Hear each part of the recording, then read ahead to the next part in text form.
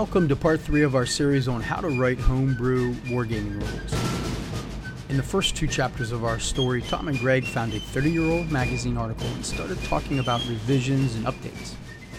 This concept of taking an existing game you like and making changes to it is a classic, time-honored tradition in the world of miniature wargaming. You and your gaming friends have probably done this yourselves, adding a few little house rules to your favorite system. Sometimes those house rules begin to evolve into something different and unique, and in part 3 of our series, you'll start to see signs of that evolution as Tom and Greg discuss and debate how to shape their homebrew project. Before we drop in on their discussion, I want to remind you that this series was recorded in real time and not after the fact. Tom and Greg decided to record all of their Skype calls throughout this project, so you're getting a unique look into the art of game design as it happens. And today's episode is a long one, so sit back, relax, and enjoy part 3 of how to design homebrew wargaming rules. So, Tom, great to see you again. Likewise, Greg. It's been a little while. It is, I can't remember what date we recorded our first episode. I know we mentioned it in that episode, but today is the 9th of June, so several weeks have passed. And in the interim, we have each been doing a little bit of research. I think we've each read Loose Files and American Scramble several times. Mm-hmm. We've also talked to Jim Perkey of Fife and Drum Miniatures to pick his brain. Yep. And now I think it's time that we sort of circle back, that we've had a little bit of breathing room to think about this game and maybe just go through section by section, which it's only a 3-page system, so that won't take too long, and talk about the things that we want to keep, maybe the sections where we want to change, and I suspect there could be 1 or 2 parts of the game that we're thinking of just replacing wholesale. I think so, but it's a great structure to build off of. Yeah, absolutely. And, when I talked to Jim Perkey, of course, he was very familiar with Loose Files and American Scramble, which is kind of funny to think about the perspective on that because, this game was written in the 1980s.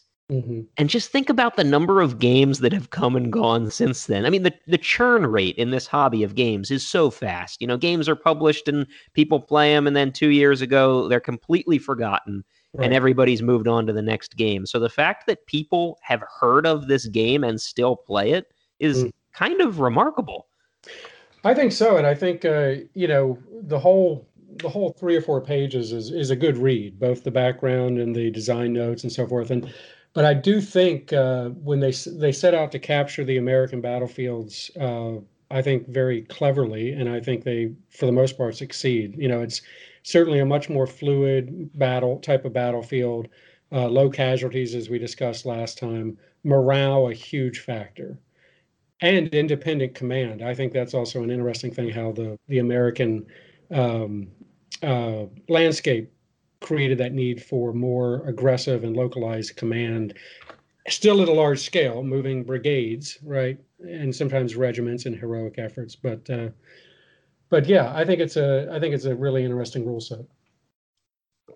Well, let's talk about how we might want to modify or work within the confines of that rule set, and we'll just go through one section at a time. I know we each have the rules open in front of us, and I don't think there's a whole lot to say on the first 2 sections, which are about scale and organization. And if you're not familiar with Loose Files and American Scramble, it is definitely written for a lower level than what we're doing at Brandywine. A base of figures in this game might be 30 to 40 guys, an inch is 25 yards, and it says 1 turn is 5 minutes. Well, yeah, I don't think that's, I think we're going to have to make a couple of tweaks there. Right. I don't know that 5 minutes is all that realistic for the scale it's trying to do, I don't even know what that's based on, frankly. Right. I'm a believer in rules generally that precise ground and time scales are not necessary. And over the last 10 years, I think a lot of wargaming rules have drifted in that direction. Back in the 80s and 90s, those exact scales used to be a much bigger deal. Mm-hmm. And I think now people have just sort of appreciated that these things are just relative. Right. No, I think that's true. So the next shot, organization, I think we discussed, it's based in, each stand is really a company with, your chosen number of figures on a base. And we've gone with 4 of the Pendragon 10 millimeter. So I think that'll fit very well to the scale, to the organization scale, at least. Yeah, that was one of the things that attracted me to this rule set in particular, the idea that a unit, a regiment, was kind of a group of bases. I think given the scale of the war, you do want to be able to show a unit shaking out into line, transitioning to column. So Absolutely. I liked that, and I definitely think that's something we look to keep. Which brings us to the next section, and this one might be a little bit more interesting, training. So in the original rules, there are 5 different classes of troops. And very conveniently, he tells you kind of what his assumptions are about the classes. So, for first class, the best troops, he has grenadiers and light infantry, and you work your way all the way down to class 4. Near the bottom, you've got militia, inexperienced loyalists, and he actually does have a 5th class for other Indians. I don't know that we need the 5th class, so I think maybe the question is, do we go to 4 classes, or do you try to push it and go even tighter to less than 4 classes? Yeah, I know. I've gone back and forth with that just in terms of simplicity. And again, going back to our players in this game will be members of the Battlefield Trust, their staff, and so we need to make it simple. But I think 4 is okay. It captures everything. And the interesting thing with this training is the first class really has some, in terms of getting rid of disruption points, which is a big factor in the game. I mean, they stand well above the 2nd class, but it's interesting for Brandywine. That's actually perfectly tailored to the British here at Brandywine in terms of the Grenadiers and the light infantry. Probably for the Continentals, Maxwell, we could probably upgrade to light.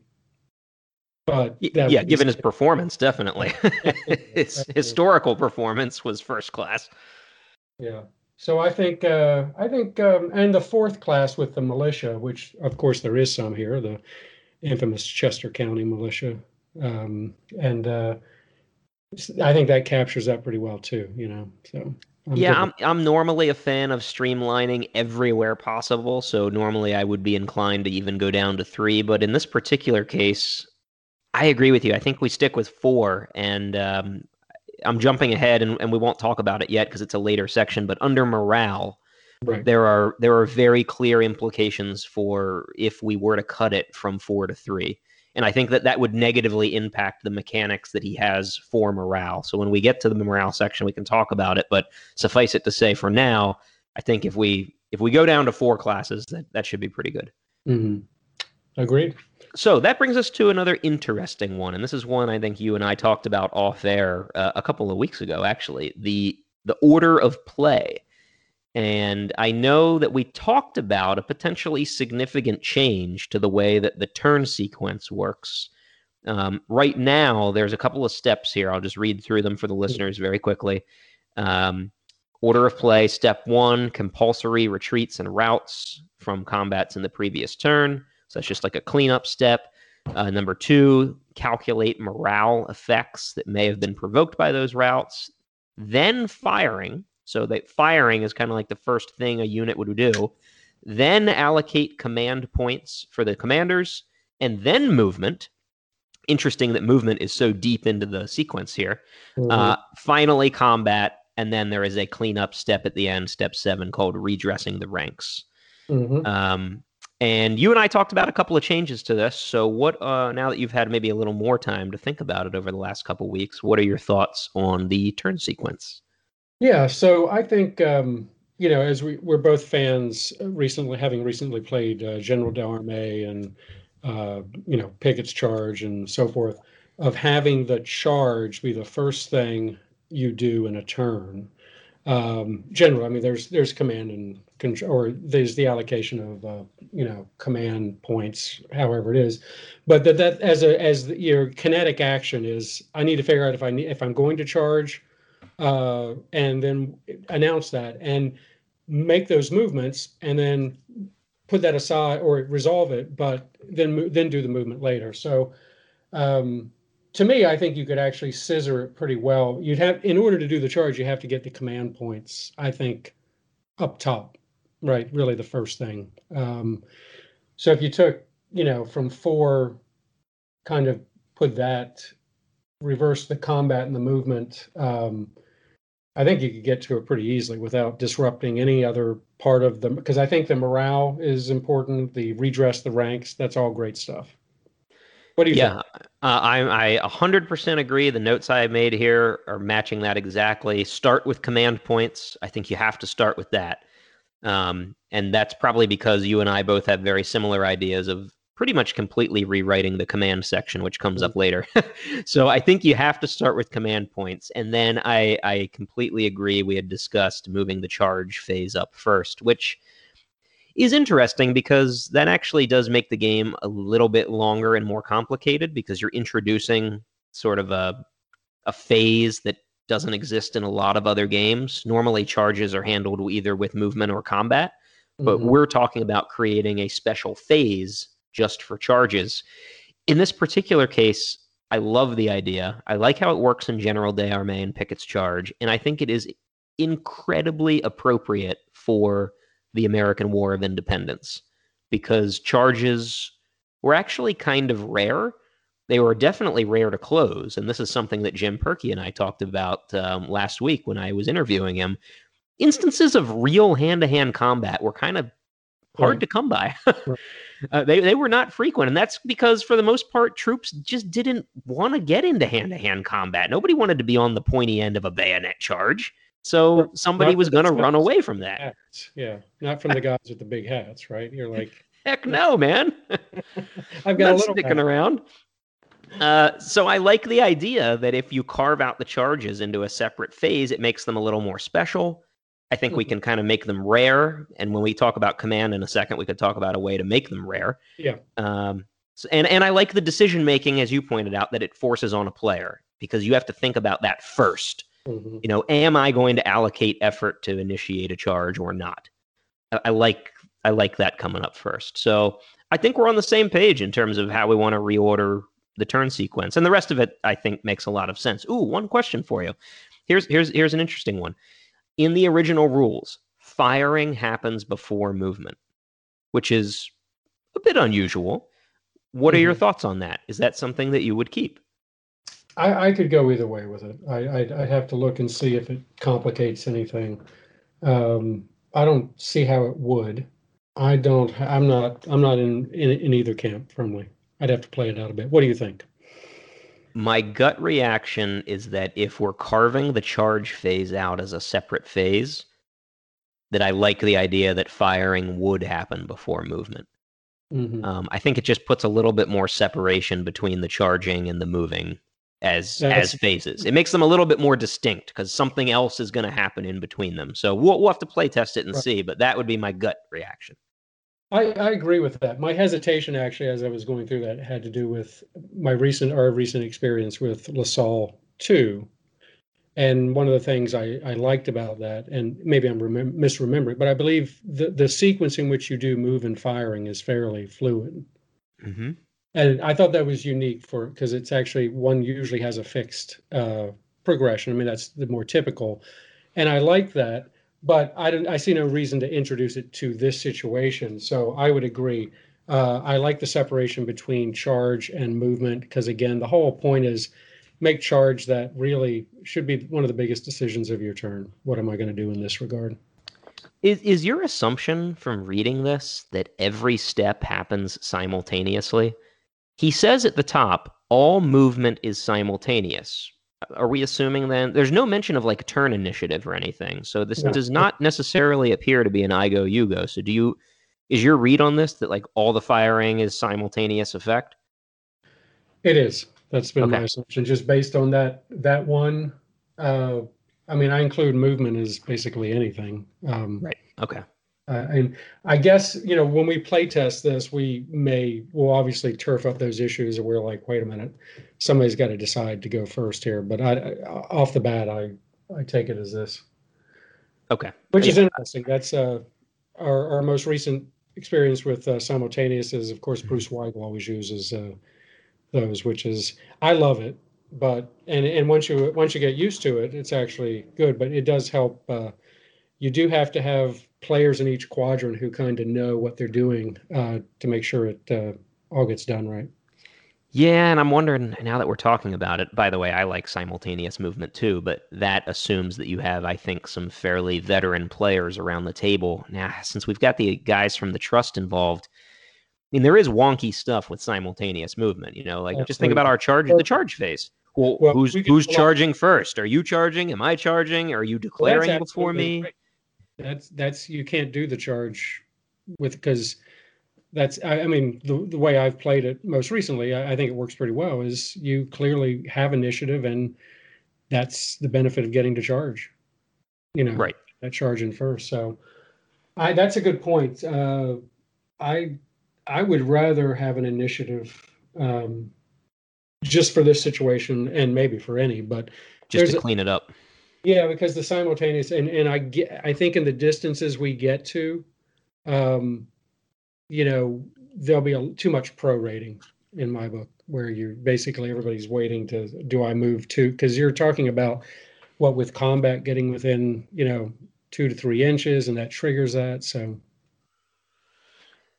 Yeah, okay. So we might have to engineer some kind of initiative system. And because we're moving the command point allocation to the first step of the turn order, we might be able to bake something into that. Yes. Maybe when you're allocating your command points, we can figure out initiative. And for the sake of the trust, I mean, maybe it should just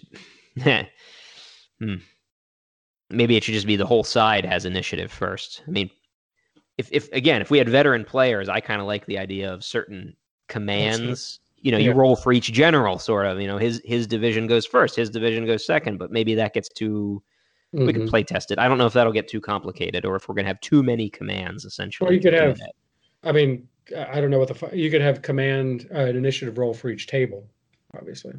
Oh, right, sure, yes. So definitely. that would at least introduce some of that. Right. Yeah, definitely. Okay, so let me make a note here. Re-engineer initiative system for me. Did you make a note about that? Good. Okay, we got to do that. Okay, so that brings us to the command phase. That is what he has next, and I think this is an area where you and I both agreed we weren't totally crazy about this. I don't think I would scrap it wholesale. The way it's written right now, it says that each general gets command points, a die roll +1. Subordinate commanders always have 3 command points, so there's a little bit of randomness. And then he has a cost to issue an order.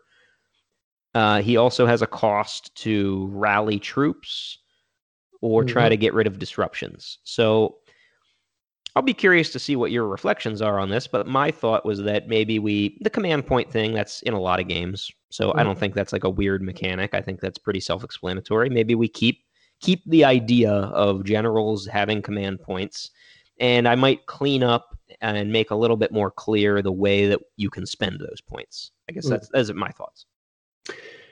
I agree. I think it's workable. What got me is when I read through the command and I got in the back and I looked at that little diagram that I'd kind of, passed through quickly before. It was about the cork board.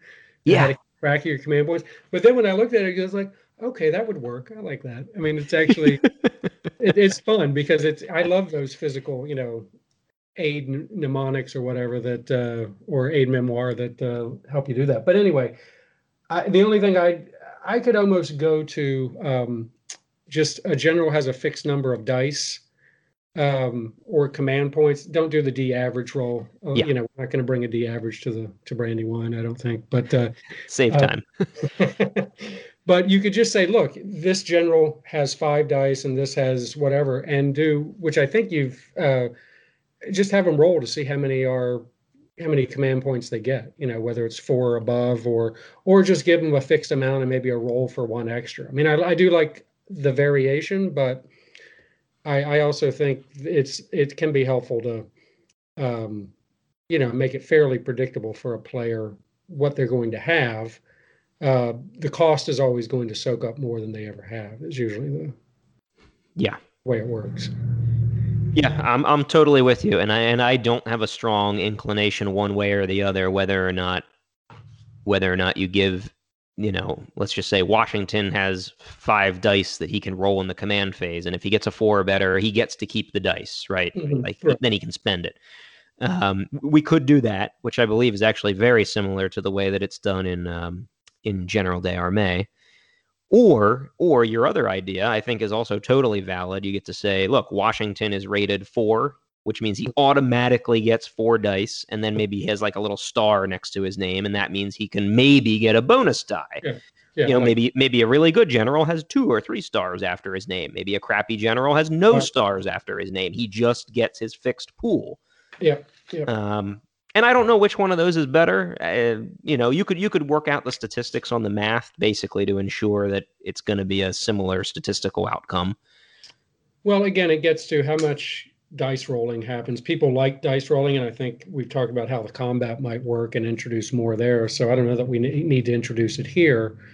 I think it's one of these things in terms, again, the players we're going to be working with,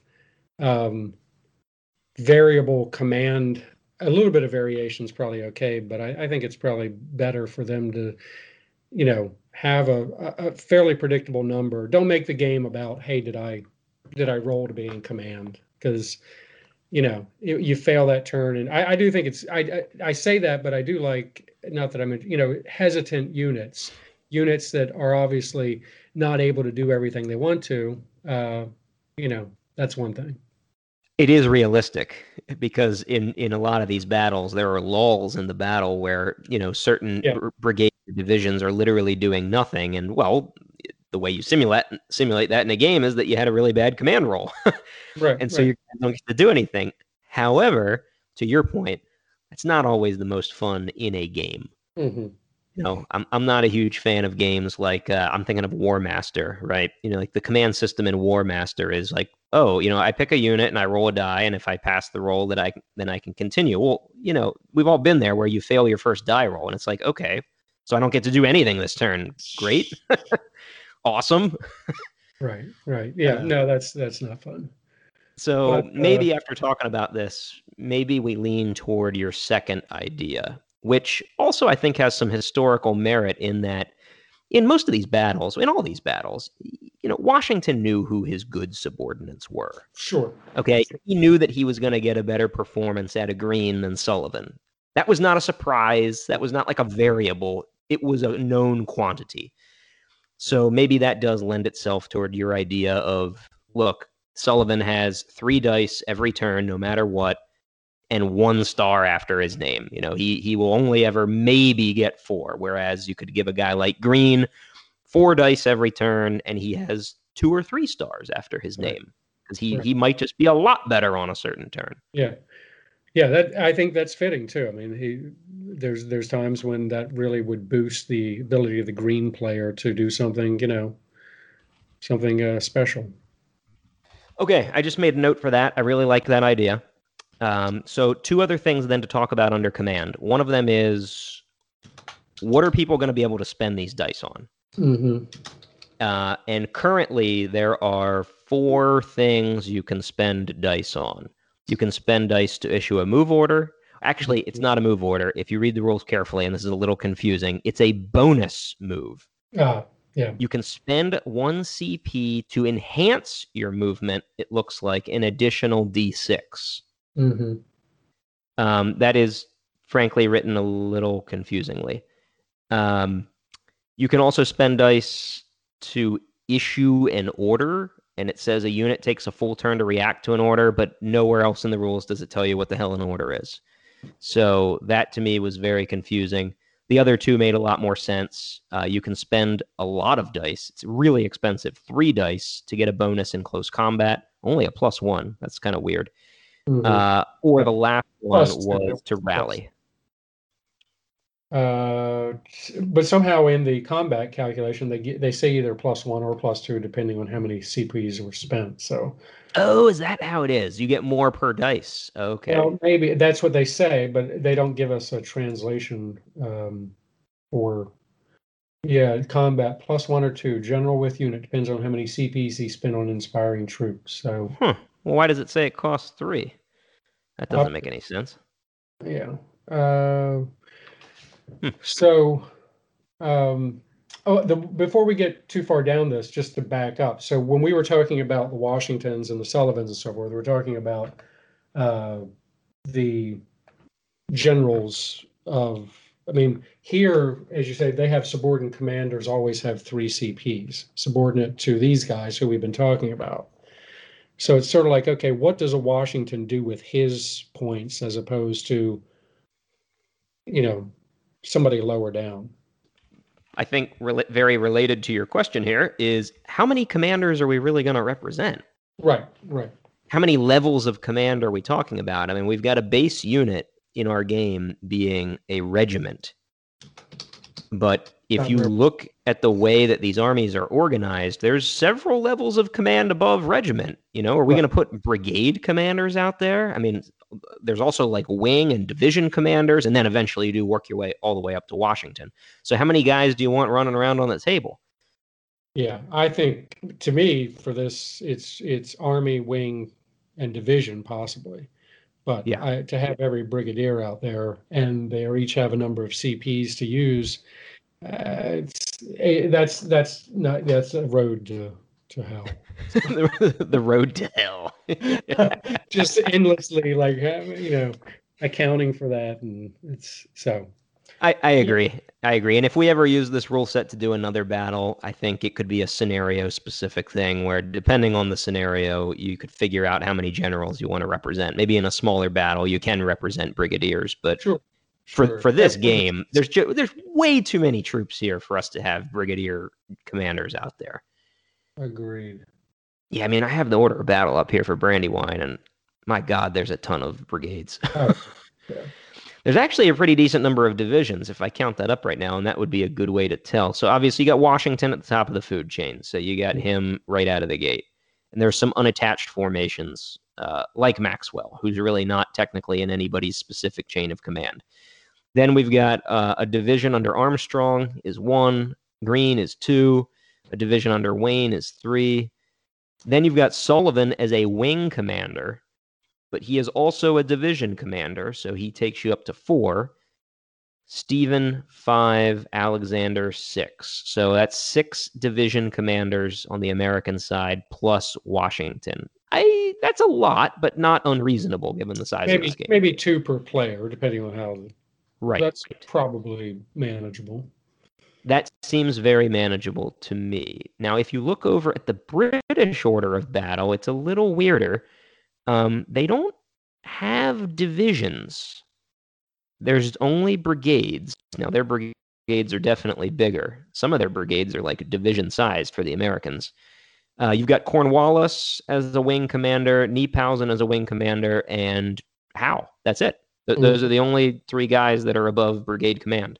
I don't know if that creates a problem for us or not, having 3 generals on one side and 7 on the other. I mean, we could adjust the CP ratings accordingly. Well, you could on the British to get 6 out of them. You could reach down to some of the, Matthew or somebody like that, like the Guards units. But what is Cornwallis doing then? Well, I mean, I guess Cornwallis at that point is just like a wing commander. Yeah, he's everybody. He's the Hessian Jaeger Corps and everybody else, and that gets you to 1 extra. Actually, so in reading a little bit deeper into this, I think we could pretty easily get a 4th British commander, Charles Grey, Earl Grey. It looks like even though he's the commander of the 3rd Brigade, he also exercised a little bit of command over 4th Brigade, and there were 3,000 troops in those 2 brigades alone.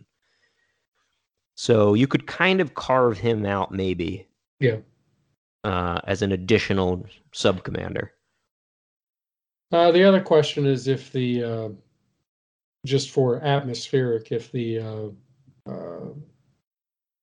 Hessians would be carved out. Because you've got a sizable force there under Donop or Sturm. I mean, Sturm particularly, that's a pretty sizable command there. Yes, I agree. Yeah, you're right. Maybe we do that. Maybe we just carve them out separately. I mean, I know it's not, hewing exactly to the strict structure of the way these armies were, but we're playing a game here. In a limited amount of time. Yeah, exactly. So I think we can make it work. I do. Yep. Now that does lead to a unit integrity question while we're on this topic. So if we're not going to have brigade commanders out there, then are you going to insist in any way that people keep the regiments of a brigade in some kind of radius? Or I do think that's important. Or do you just kind of let them mix it up? So that gets the whole issue of, honestly, what makes a unit go away, right? And so casualty removal in these rules is looks like it's fairly slow going. It will trigger a base removal, so it comes down to morale. And at what point do they run away at maximum speed to be on artillery range next terrain? So that's just a question to me of if you keeping them as brigades, can help identify perhaps, although they don't route as a brigade, obviously. That's the thing. Like, if somebody's one regiment routes, then if we introduce some kind of distance that they need to be apart, then, he's going to route potentially out of command distance. Right. Well, I think for I would start with brigade structure, meaning here it is, and the enforcement of, I would just kind of say that, how is it usually handled with two brigades? Because obviously they could stumble into combat together if they were the same area, and that's fine. They could do that. It's usually, I don't see the reason to complicate it. But I would certainly start with kind of here's your brigades. Maybe there's when we get to victory points, or when we think about how to reward that, maybe part of that is keeping your brigade. Whoever exits with, as a general, like within the battle, who performs the best. I think that might be an interesting mechanism to score them. Maybe some incentive to keep your brigade, do stuff, but don't destroy it, which is never a good career move. No, it's not. Okay, well, we can revisit that. I guess I'm with you for the moment. Let's assume that we're not going to have brigade generals represented on the table, and that we are going to have some kind of rule that you need to keep your brigade relatively close together. Well, it does get to the point of, okay, how are we? This is a rabbit hole, but it's really, how do we communicate orders to units? If you're not, so within. Well, I'm with you, and this is the question that I have about the current command system, where it says issue an order to CPs. Well, it doesn't ever tell you what an order is. So what do we want an order to be? Well, we talked about that last time, and I thought what British Grenadier does in terms of orders, and we even simplifying that, it's basically, go, move, charge, or defend, and just simply put, those are the states your units are in, and determined by the use of an order to do that, and get some benefit. Obviously, if you're on defense, it must be some way or some benefit that could accrue to you there. But that's my thought, is as reflecting orders. I think it helps. It helps focus activity, right? Why wouldn't? Obviously you don't. So what's the penalty of putting everybody on? Obviously, you don't want to put everybody on charge, because that defeats what really happened. We can make it very expensive, obviously. So that's really what keeps you from putting everybody on charge. Standing is free, moving is one thing, and charging is fairly expensive. I totally agree. And my question for you, now that you put it that way, is, do we actually, are we going to create a system where you put like a little chit or token out next to a division that says stand, assault, or charge?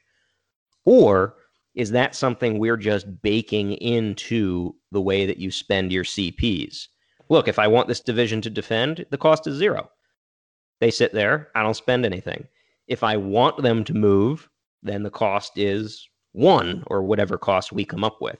Right. And if I want anybody in this thing to assault, it's going to cost a shit ton of CPs. I'm really going to have to expend some energy to make that happen. Mm-hmm. I think we don't need to clutter the table. I think if you're on defend orders, you don't have a marker. But I do think, one, it's always helpful to know if a unit moved, just in general. I mean, and with all the units and all the players, I think some token for that. And I think a charge token would be appropriate too. But, that should be, and then everything else is on defense orders, or obviously they don't need a marker. Okay. Or what do you think of that? You teed it up in a way that, no. I don't have a leaning any particular way. Yeah. I'm just wondering what what's the cleanest way to do this. And I'm happy to experiment first with actual tokens. Well, I don't mean so much the token as your order representation, is more like so people know what a unit has done or is doing. Right. The charge, if we do the charge first, that should actually be pretty obvious. So there you've eliminated a need for a token, probably. Okay. So it really, to me, it wasn't like, how do I represent orders? You pay for them. I think the menu and paying for them accomplishes that. But I do think you need 1 or 2 markers for states of units. Okay. Obviously, retreats or routes or something to. So are you thinking then that the menu of ways to spend these CPs is going to be move, charge, and then do you want to keep his other 2 that you can spend CPs to inspire in combat, and you can also spend them to do a rally? Definitely on the rally. Okay. The charge, I got his point about, he made a point about it. And I guess if we're talking the generals we're talking about, my big question is, do you really need it, or do you just give a general a combat bonus, if he inserts himself? Right. And he has a risk, which he has a risk here too. He does. So I don't know why pay for it. And, you may get a situation where we often, there's games where everybody's always finding a general to throw into combat. And so that doesn't look right. I mean, shouldn't be necessary. So I could go either way, but yeah, definitely the rally and maybe some sort of combat bonus. I'm in agreement. And I guess the actual values of what we're going to charge for this will just sort of depend on how many how many dice you want to give guys. Yeah. Because if I look at Green, for example, we'll just use him as an example. So he has a division with 2 brigades, and there are quite a few regiments. 1, 2, 3, 4, 5, 6, 7, 8. Depending on how you want to count it, he either has 8 or 9 regiments under his command, divided into 2 brigades. So if you're going to charge a player a point, essentially, to move a regiment, he's going to need a lot of command points. Yeah.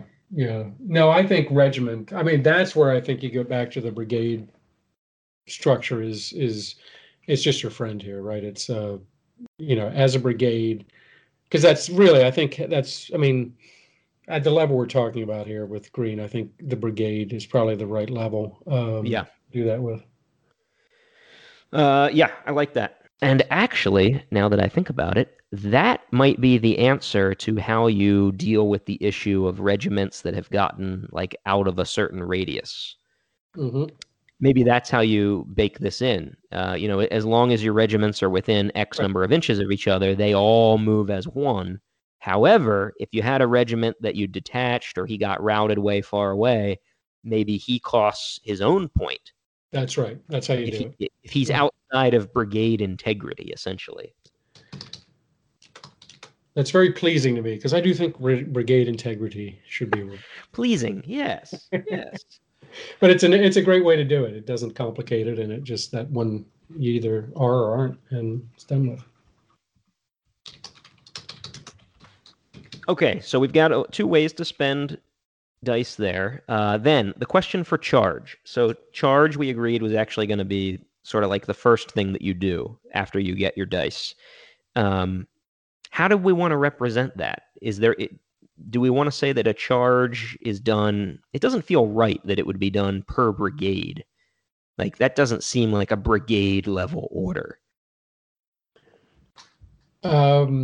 No, no, I don't think so.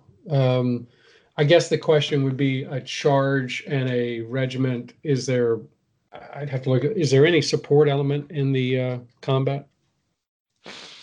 The current Other- combat system, let's take a Yeah. look. Two units can gang up on one, and you take the best quality. But so that's yes, he does say that. For 2 units attacking one, the attackers total up all their factors. Oh, and divide by 2. So it's an average. It's an average, and they get the best grade of troop of the 2. Right. That's So- really all he has in here for support. Yeah, so that's a question of, would supported attacks be likely? And so what's the problem with a brigade attack? Meaning you could basically say this brigade is allowed to attack, and then regiments of that brigade, any of them can attack, but then you get into multiple combats, which, I see the issue. I think when we talk about attack, we're talking about initiating a bayonet charge, Right. which is something that's Right. actually kind of rare. Yeah, no, I agree. So my first thought, and we could play test this, would be to come up with a cost per regiment. Mhm. And if you wanted to send in multiple regiments, you could. It would just cost a ton of your points. Up to a point where it's not possible for Correct. for green. If green has 6 points, Right. that's 2, possibly 3 regiments in an attack, and that would be enough. That's a brigade. I mean, it's so I like that. I like it. It's regiment to attack, brigade to move, regiment to attack. Makes sense. Okay. Let's start with that and see how it works. By the way, I liked your idea that attaching, like, why does that cost anything? I think we can just eliminate that for the sake of simplicity. Yeah. If you want to throw yourself into a combat, I think you throw yourself in, and I do think the risk should be very high, because players do kind of attach their generals willy-nilly in a lot of games. Okay, well, actually, his risk table is pretty nasty. I thought so too. That's real nasty. You roll, you get a 1, and then you roll again. Okay, all right, let's keep that. I like that. And then I agree that the last thing that there is to spend points on here that he has is rally. Get rid of disruption points, and that seems like absolutely something you should be able to do. Mm-hmm. It's pretty expensive. It's very expensive in his system. It is. I had a question about, it's 2 for 2 CPs. Yeah, it's two to get 1 disruption point off. 2 to get 1. Yeah, that is. Well, again, I mean, you have to look at how it gets soaked up. What it means, but that's certainly also one you would expect to be at a regimental level. Definitely. So yes. That's even more costly, really, depending, how much shock one ends up with in these battles. I would be a fan, just for our first playtest, of going 1-to-1. Mm-hmm. Yeah, that seems a good start. And actually, as I look down through the notes that I just typed, now that we finished discussing all this, I kind of like the fact that everything that we talked about costs 1 CP, except for charging. There you go. Yep. Which makes sense. That brings us to the heart of the game, which is disruption points. Mm-hmm. That's really what makes this game, I think, tick, and it's the core concept that British Grenadier borrows as well. And in this game, disruption points represent it's a catch-all for everything. He calls it disorganization, demoralization, and desertion. I was basically thinking that we kind of keep this whole section exactly as written. What were your thoughts? That was my thought as well. I think it's a great aspect of the rules, but 2, it's so interlinked within the rule structure that if you mess with it, you're suddenly messing with a lot that you might not need to. So, yeah. Well, in this section, he also, by the way, does have the note written for, it's a little out of sequence, but for when you redress ranks at the very end of the turn, mm-hmm. Depending on what morale class you are, you get to remove automatically that many disruptions. So, a first-class unit, he says, can remove 2 disruptions at the end of every turn if they are stationary and not in combat. Whereas if you go all the way down to 4th class, you can only remove a disruption, but if a commander spends command points. Right. So I really like that, and that's something else that you and I talked about off air before. A weird quirk of this game is that there are no morale tests. There's no dice rolling for morale, which is very unusual. Right. But it's baked in, and this is exactly how it's baked in. Right.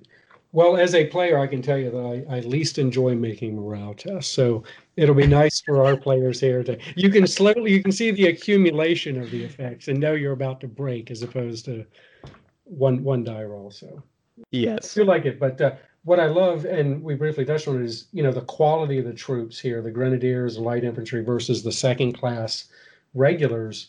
I mean, those grenadiers can remove up to 2 DPs, disruption points per turn, as opposed to 1 for the 2nd class. So they're going to get back in the fight much quicker and stick around longer. So that'll be very interesting, I think. Yeah, I like that a lot. So I think we're in agreement. We just kind of leave this whole section pretty much as it is. Yep. Which brings us to movement. And this is something that we did discuss, I think, in our first episode when we were talking about these rules initially. The movement in Loose Files and American Scramble is variable. It's random. And while you and I are both, I think, generally fans of that, for this particular game, it's going to be way too many die rolls and too much work. I think we go with a fixed movement rate and we're done with it. I agree with that. I do love the reason they try average or variable movement here to reflect the landscape. I mean, I think that's great, but it, just in terms of practicality, fixed, I think I'm total agreement there. Just coming up with the right numbers, as we discussed in the first session, was how to get through a turn sequence in the right amount of time. Right. My only question under this section that I think is worth a brief discussion is that he has a line in here about units that are in skirmish formation getting a bonus move. And I don't know, I kind of liked that. That's something that I don't know, should we consider, we could just make it a fixed bonus move, I realize, but is that a place where we want to consider making it a random bonus move? Mm-hmm. I don't know how many units are actually going to be in skirmish, which means that this isn't something you'd be doing all the time, presumably. Or is it still just not enough payoff for making a die roll? I mean, if you roll a 1 on a d6, great, I get to move 1 extra inch. What was the point of that die roll? Yeah, that's I could go either way, but I think after we add it all up, that die roll may seem like it's unnecessary. Trivial. Okay, good. All right, so we'll just go straight up fixed movement right across the board. I am good with that. Now, movement does right. It's the maneuver, not straight movement, but the maneuver will pick up the disruption points.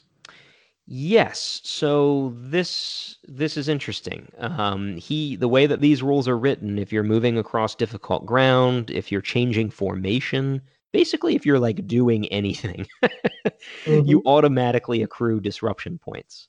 Mm-hmm. That feels like an integral part of the game that we can't completely get away from. My only question is, do you want to get rid of any of those penalties to just try and streamline it at all, or do we just keep this wholesale? Well, I think the idea is certainly solid, and another great way to reflect the terrain, and the impact on those formations. But I agree. I don't know off the top of my head, but I think from looking in here, there's some simplification we could get to there. Do you have one in mind? Yeah, like the very first one says wheeling. So to wheel a unit, you treat it as an uphill move, which, by the way, earlier it says if you move through woods or go uphill, it's -1 inch, which, I mean, that's kind of a worthless penalty in my mind. Either we're going to have it be a penalty or not. Like 1 inch is not even worth talking about. Right. But wheeling says that not only do you lose 1 inch, but you also take a disruption point. I don't know if I don't know if that seems like something that should take a disruption point, but Have you ever wheeled, Greg? no, I haven't, and certainly not under fire, Tom. So I think you lose. It depends on how much you enforce the wheeling. The typical wheel, how much it loses. You get into the whole geometry of how long your line is and everything else. Like, so that's, I don't like a strict wheel. And so this sounded like it basically pivot one end of line and you lose an inch. Actually, the lose the inch seems trivial, but it saves you from having to measure really, I guess, too much. Like, it depends on people. These people won't have, I mean, a DBA background, for example. You know, you mentioned wheeling and DBA, and suddenly it's like, oh, it's a whole process. So I'd be in favor of getting rid of anything that simplified wheeling. But the disruption point, I could see taking. I honestly, I could see any formation change getting the disruption point. But I agree. But so the question is, are there just things in here like minor obstacle? There's a question, cross minor obstacle takes 1 turn, takes 1 disruption point, 2 if under fire. I mean, that's a lot for crossing a creek. I mean, I'm not a fan of it taking 1 turn. right. But I could totally see the disruption point. Absolutely. Absolutely. That's actually in the, when we played British Grenadier, that's where I remember disruption points the most. It's crossing a field or crossing some creek or something like that. But so I don't know. The wheeling I could certainly live with, just making that just easier. Well, the bigger question on the wheeling, which you touched on, is how liberal do we want to make movement? Right. Well, I mean, is this going to be like an Altar of Freedom thing where you can move 360 degrees however the hell you want? Or do we think that it's important that there is some kind of limitation on how you can move? And for the record, generally speaking, I am in favor of making movement liberal so that players aren't wasting time fiddling with their units. However, in this particular era of warfare that we're talking about, this is actually kind of important. Mm-hmm. No, it is. So there should be some penalty for it, but it also shouldn't. I don't want people. You really don't want people calculating how much they can wheel. I think if they've never done a wheel before, just in terms of the angle, you know what I mean. So I would say definitely have wheeling. Is it a half move to wheel? And the distance is basically whatever your movement is, or half. I mean, I guess it's half your movement. So if you move 6 inches, you can wheel 3, but fairly liberally.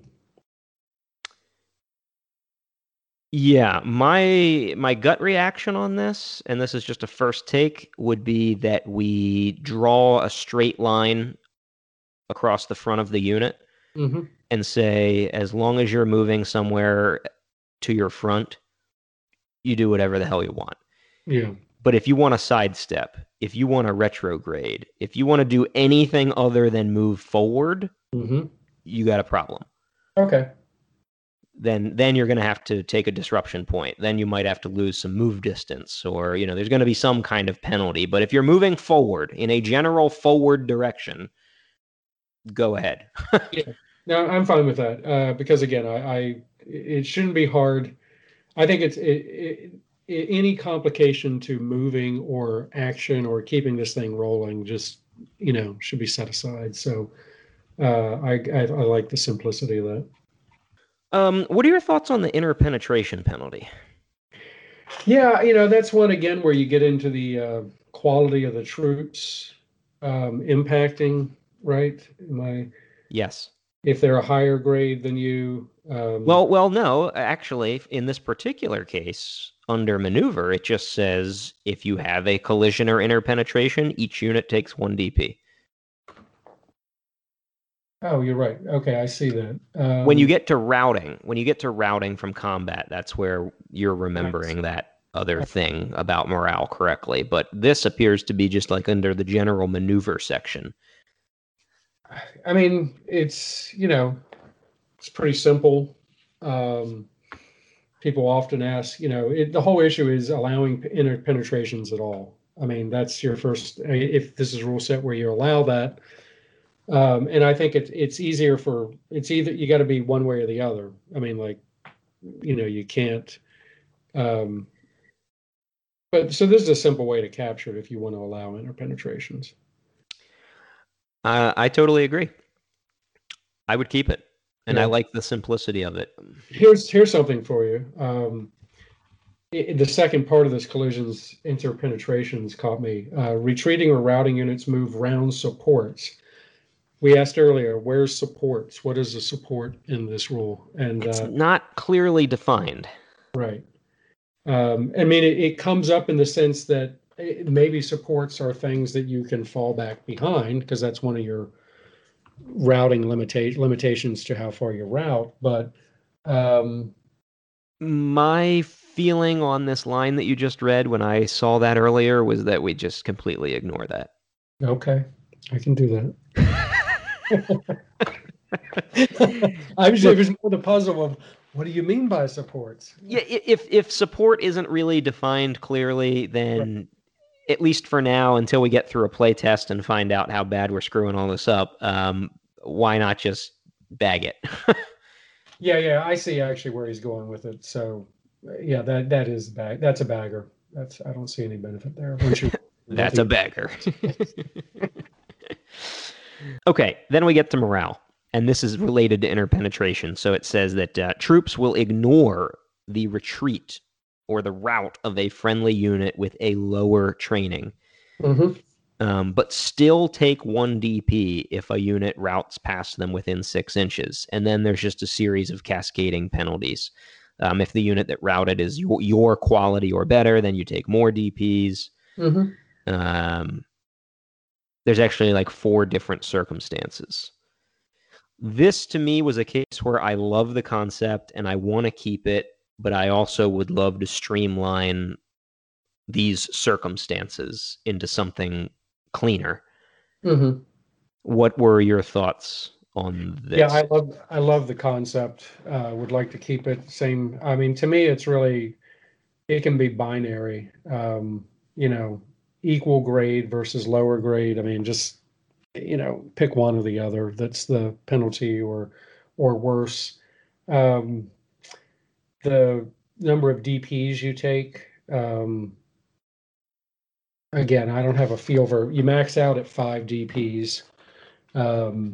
Well, one of the penalties, 2 of his penalties actually say that in addition to taking DPs, you take a full casualty. Yeah, that one. So that's actually, if it's 2 DPs and a casualty, that's actually 7 DPs.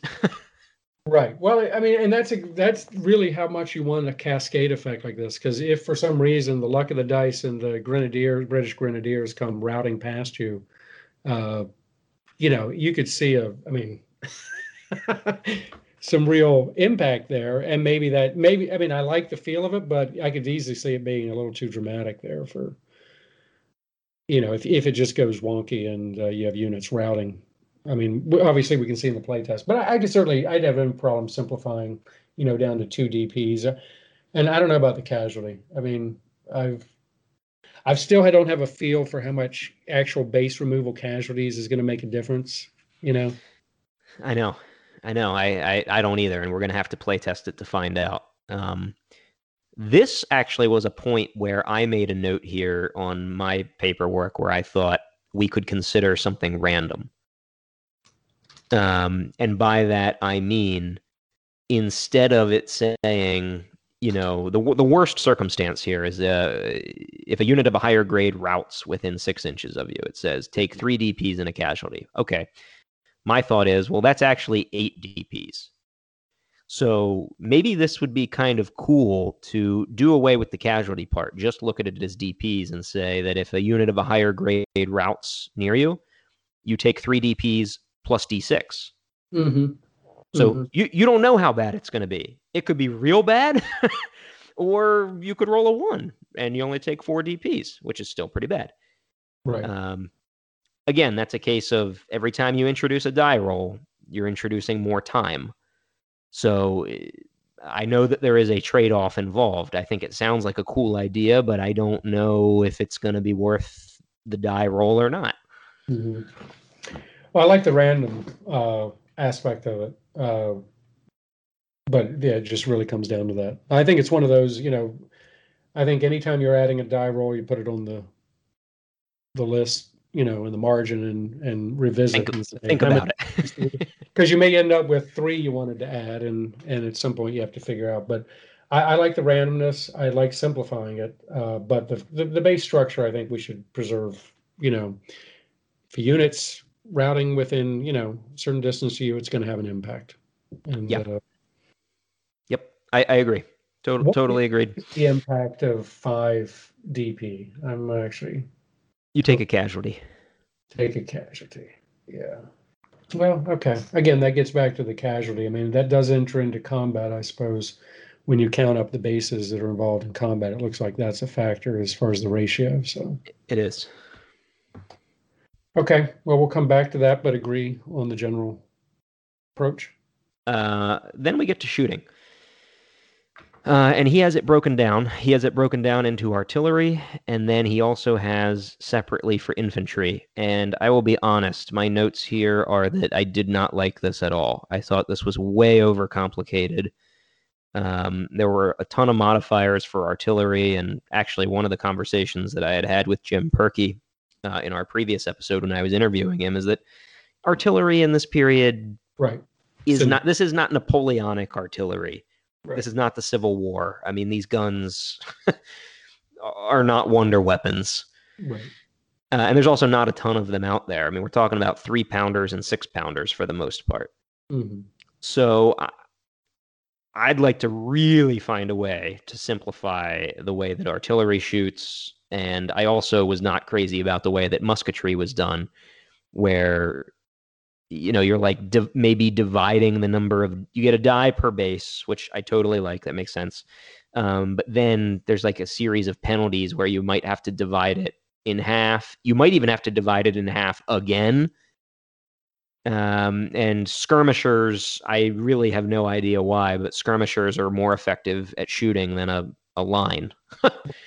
It seems like to me skirmishers should be much less effective. Right. Less men, certainly. Yeah, so I threw a lot of stuff at the wall there, but what was your first take? I thought the firing was way too complicated, plus the pluses and minuses you actually, part of its presentation, some of this could actually be simplified into a table a la General d'Armée or, others. I mean, which they're very similar in some of the effects. But it's just organized in a better way. But I totally agree on the skirmishers and the artillery. Those should be adjusted. And then, again, you see a lot of pluses and minuses for our rules. I mean, for this situation, you may end up with only a couple of them. I mean, honestly, there's no heavy gun involved. Right. But again, I think organizing it is probably does a wonder in dropping a few things. The DP, I'll tell you where I did go, because I have been a fan of the firing tables, and I hate to keep going back to it, but either General d'Armée or others, but it's basically you're rolling the same number of dice every time, 2 dice, and you get a result. And you're looking at the table, and you just have to know which. And you get used to reading the same line for most of your firing. And in this game, it could literally be 1 for artillery and 1 for, maybe 3. The issue for us would be you'd have to convert all this probability into one of those charts. But that was one thought. But it definitely needs work here. Without belaboring this too much, maybe this is one where you and I each just kind of go to the drawing board and kind of mock up an idea. Yeah. I think your chart idea is totally workable, and that makes a lot of sense. The other option, then, and this might be something I mock up so that we can compare, is that you roll 1 die for every base that you have of infantry, and whatever. If you get a 5 or 6, it's a disruption point. Well, actually, that's a good point. I think you're done. Yeah, I think that's I'm not going to go do my homework assignment when you present an option like that. So. Actually, an easy out last time, either for this or for combat. But yeah, that's a great opportunity. Players love to roll the dice, and you can easily see whether they convert to impact or not without having to reference a chart. So that's a very strong direction. And that's also a way for, the number of bases that you have, I think, to make a difference, which they should. I mean, some of these units are much larger than others, so they're going to get more dice, and that's easy for the players to look at on the table. Oh, I have 4 bases, I roll 4 dice. Okay, then he's got a section for casualties, which is just if you have 5 DPs, then you take a casualty. I like that. I think we keep that. And then we get to combat, and my feelings about combat are exactly the same as they were for the shooting. There's 14 different modifiers here, and each side rolls a single die. I don't like the 14 modifiers. No. I think it's way unnecessary. By the way, 5 of the 14 modifiers just have to do with whether or not you outnumber the guy by 3-2 or 2-1 or 3-1. And it's like, why would we even bother with that? Why don't you just count up the number of bases you have, and right. You can get rid of all those modifiers. If you just switch this to roll 1 die per base, you get rid of all of it. No geometry, no ratios, Greg. That's me. No DBA. Yeah. And we can say that because we've both played a lot of DBA. Yes, we've earned those types. I agree. That's another great way to, and that'll actually speed up things tremendously. Now, some of these modifiers you have to have. And the big one, by the way, which we should point out for listeners, which I do really like, is that it's +3 for each training grade higher than the opponent. Yeah. Which, if you've got a grenadier unit going up against a class 4 militia unit, 1 versus 4, that's a big deal. Right. That's 3 grades higher. So that's +9 right out of the gate. Which, could end up, depending on who they're facing, put somebody in a, moving backward at a fairly quick pace, which is what you should see, right? Right. Yes, moving backward at a quick pace. Yes, I like how you said that. That is what you should see.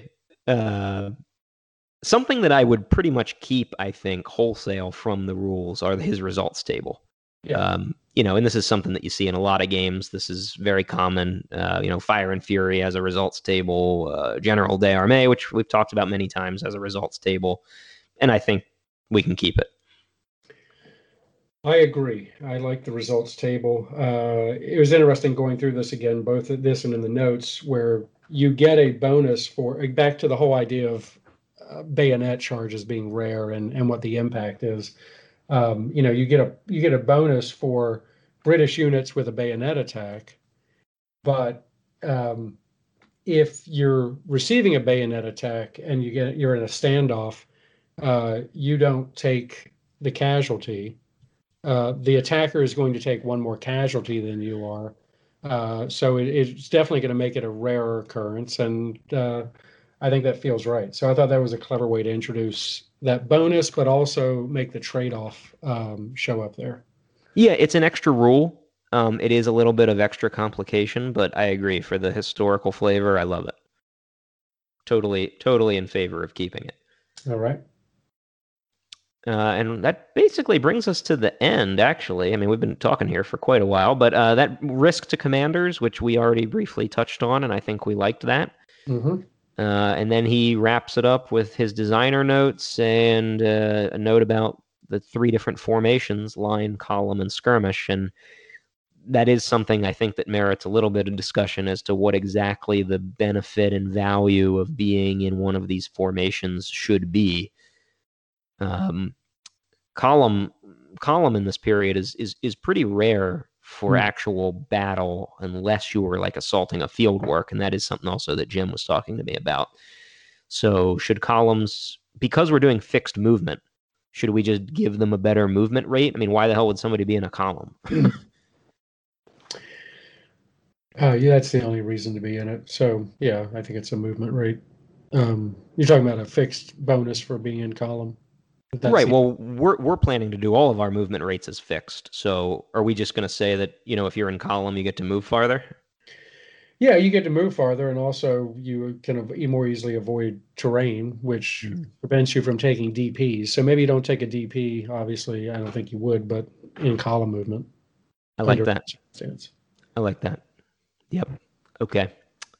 So here's another question. Why would anybody ever want to be in skirmish formation? Well, as we talked about during the firing, they're actually looked like it might have been a bigger benefit than we liked. Maybe that's why. Maybe Because that's why. I see no benefit. I don't see anyone ever wanting to be in skirmish formation, because when you look at the combat table, if you get hit in skirmish formation, it's nasty. Well, there's the bonus move. That's another way to get a bonus move, I suppose. Right. Okay. But that's kind of quirky. I'm not gonna.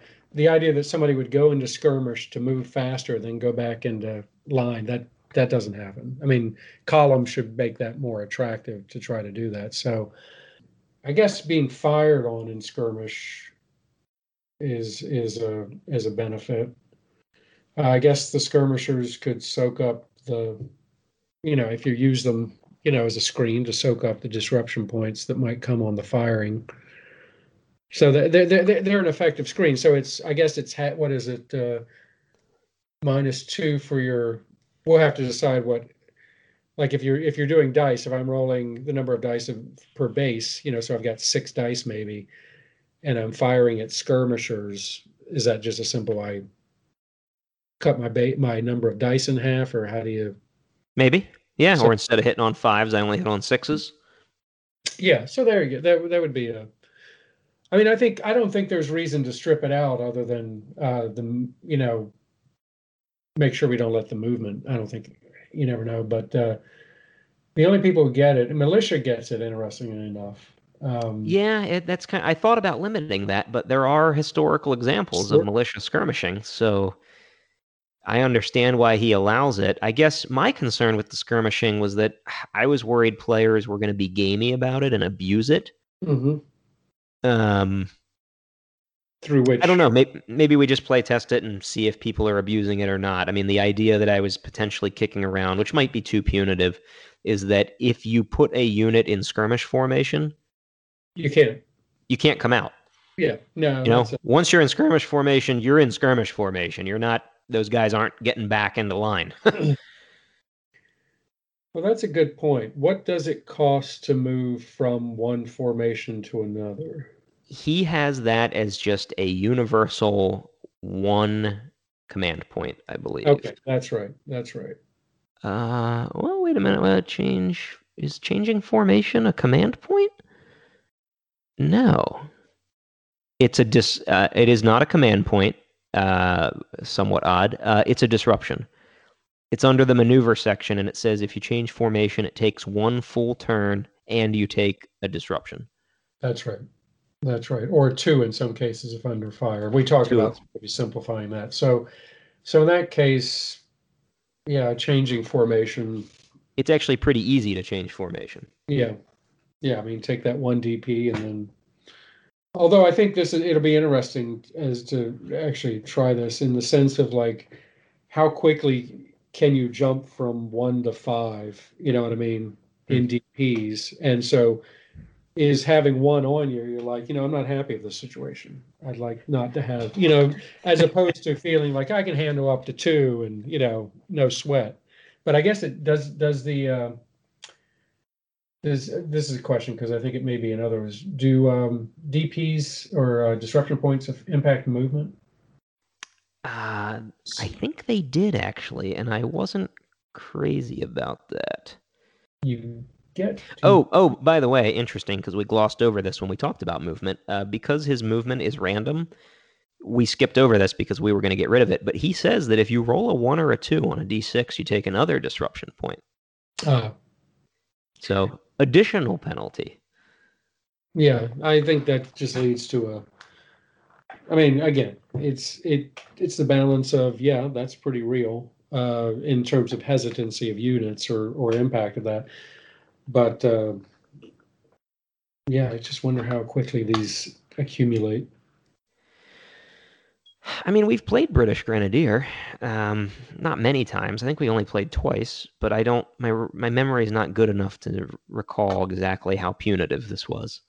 I feel like this is more punitive, and I could have to. I would browse through this to look, but I recall it. I love them in there, but I thought it hit the right note of like accumulate, combat and movement or change of formation. So I think we've got it. But again, I think the random element there.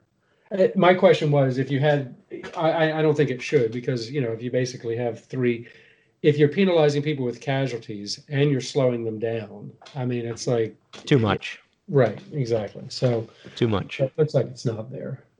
So I think we were on formation changes, and it looks like you have to pay for it. And then the open question is there anything gamey that could happen with the current skirmish situation? We'll see, but Yeah, maybe we just play it out. yeah. We'll play it out and see if people are abusing it or not. I like how he has this line here: regulars are too sensible to consider skirmishing, right? So what's the I mean, I'm looking, and that gets to the combat. It's brutal in combat, but if you're just moving around, but militia are happy to do it. Now that we've reached the end of the rules, I do want to backtrack to one thing that we talked about adding that now I'm not having second thoughts, but I'm wondering how it's going to work mechanically. We're going to create a separate charge phase. We talked about that. Something that you see historically very often in this period is that if one of the two sides, usually the British, got the balls to do a charge and press in with the bayonet, very, very often the Americans did not stand to receive that charge. Mm-hmm. They took off. What we've talked about does not really have anything to incorporate that. We don't have a morale test. It was just like, oh, we're going to create this charge phase, and if you spend all these dice, it's expensive, but you can do it. Is there going to be any chance of the defender not sticking around, or is they just going to close home? Well, the only way to get them to back off would be to have such a point differential in the combat points, which is going to be, there's another question. For resolve it. Well, no, we're switching the combat. So if we're going to the dice, but the result down here would be, for example, a 9 or more point differential, which we talked about. You could get to by being, British Grenadiers versus militia. Right. That's 9 points right there. But then you have, I guess that's where I'm sort of stumbling over the change in the mechanism for the rolling the combat dice. Right. We said we like the results, the differential. Mm-hmm. Maybe it's the points that need to change. We like the categories, but I think you'd have to tweak those and look at it and say, okay, what does it take? Because the best he's got here is a standoff. If you get the differential, you'd be driven back, defeated, or routed. So doesn't that capture the... Indirectly, I guess it does. I mean, I guess that's what you're representing. In my mind, when I was thinking about it, I was like, well, wait a minute, there shouldn't even be a combat. The militia are just going to bolt. I mean, we're not even going to get to the point where we need to roll on this chart. However, I take your point, which is that actually this chart is what reflects them bolting. They're going to bolt because they got beat by 9 or more.